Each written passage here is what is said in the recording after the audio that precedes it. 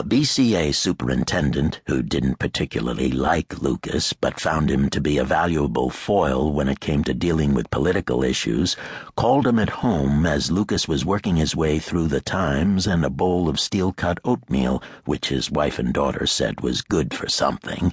It was organic and saved the whales or lowered his cholesterol, one of those things. He yearned for a simple glazed donut, but not if it doomed Mother Earth. His cell phone began ringing and simultaneously rattling like a snake on the table next to his hand. "Really big trouble," the superintendent said. "There's going to be a lot of media. Schaffer and his crew are on the way. You'd better get out there too so you're up to speed. I'm trying to find Rose Marie to tell her about it." "Murder," he said. "An entire family slaughtered." Lucas backed the Porsche out of his garage and found a gray sky and a cool day going cold. Rain coming, disturbing the summer, hinting at what all Minnesotans knew in their bones. Winter always comes. The death house sat down a leafy black-topped lane, a stone, brick, and white-board lakeside palace where the great Gatsby might have lived, made for summer soirees with mimosas and mint juleps.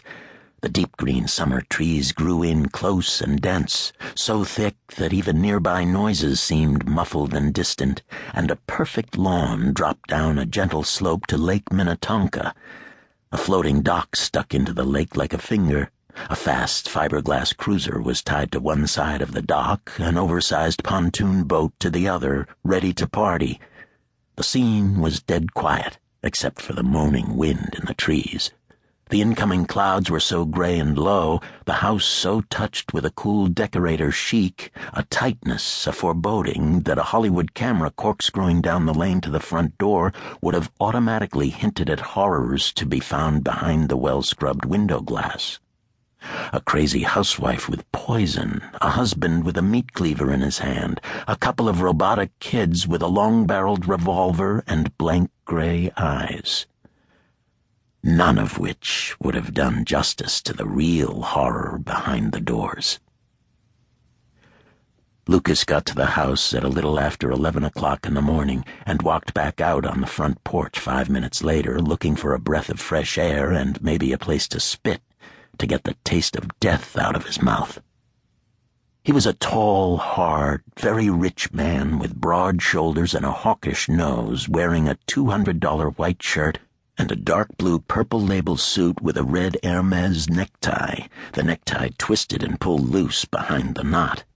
His face was tanned, and the thin white line of a scar dropped across one eyebrow onto his cheek.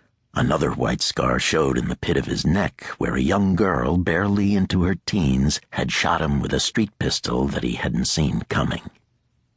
He rubbed his face with the fingers of his left hand, which protruded from a slightly dirty-looking cast. Del Capslock followed him out onto the porch.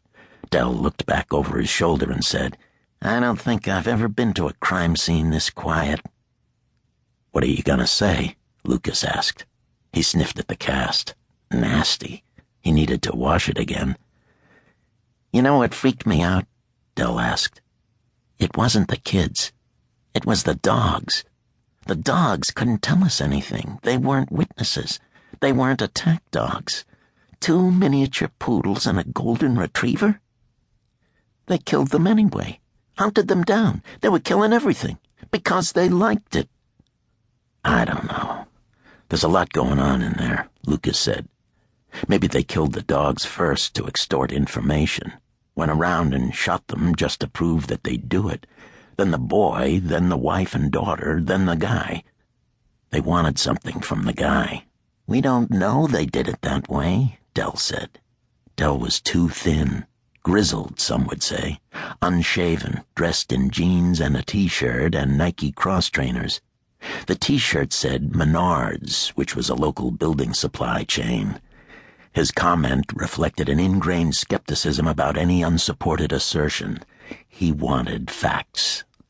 "I feel like they did," Lucas said. He was more comfortable with assumption and speculation than Del.